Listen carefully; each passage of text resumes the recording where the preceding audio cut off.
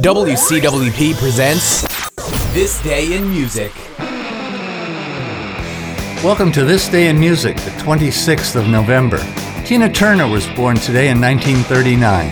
As singer and part of the duo Ike and Tina Turner, they had a 1966 hit with River Deep, Mountain High.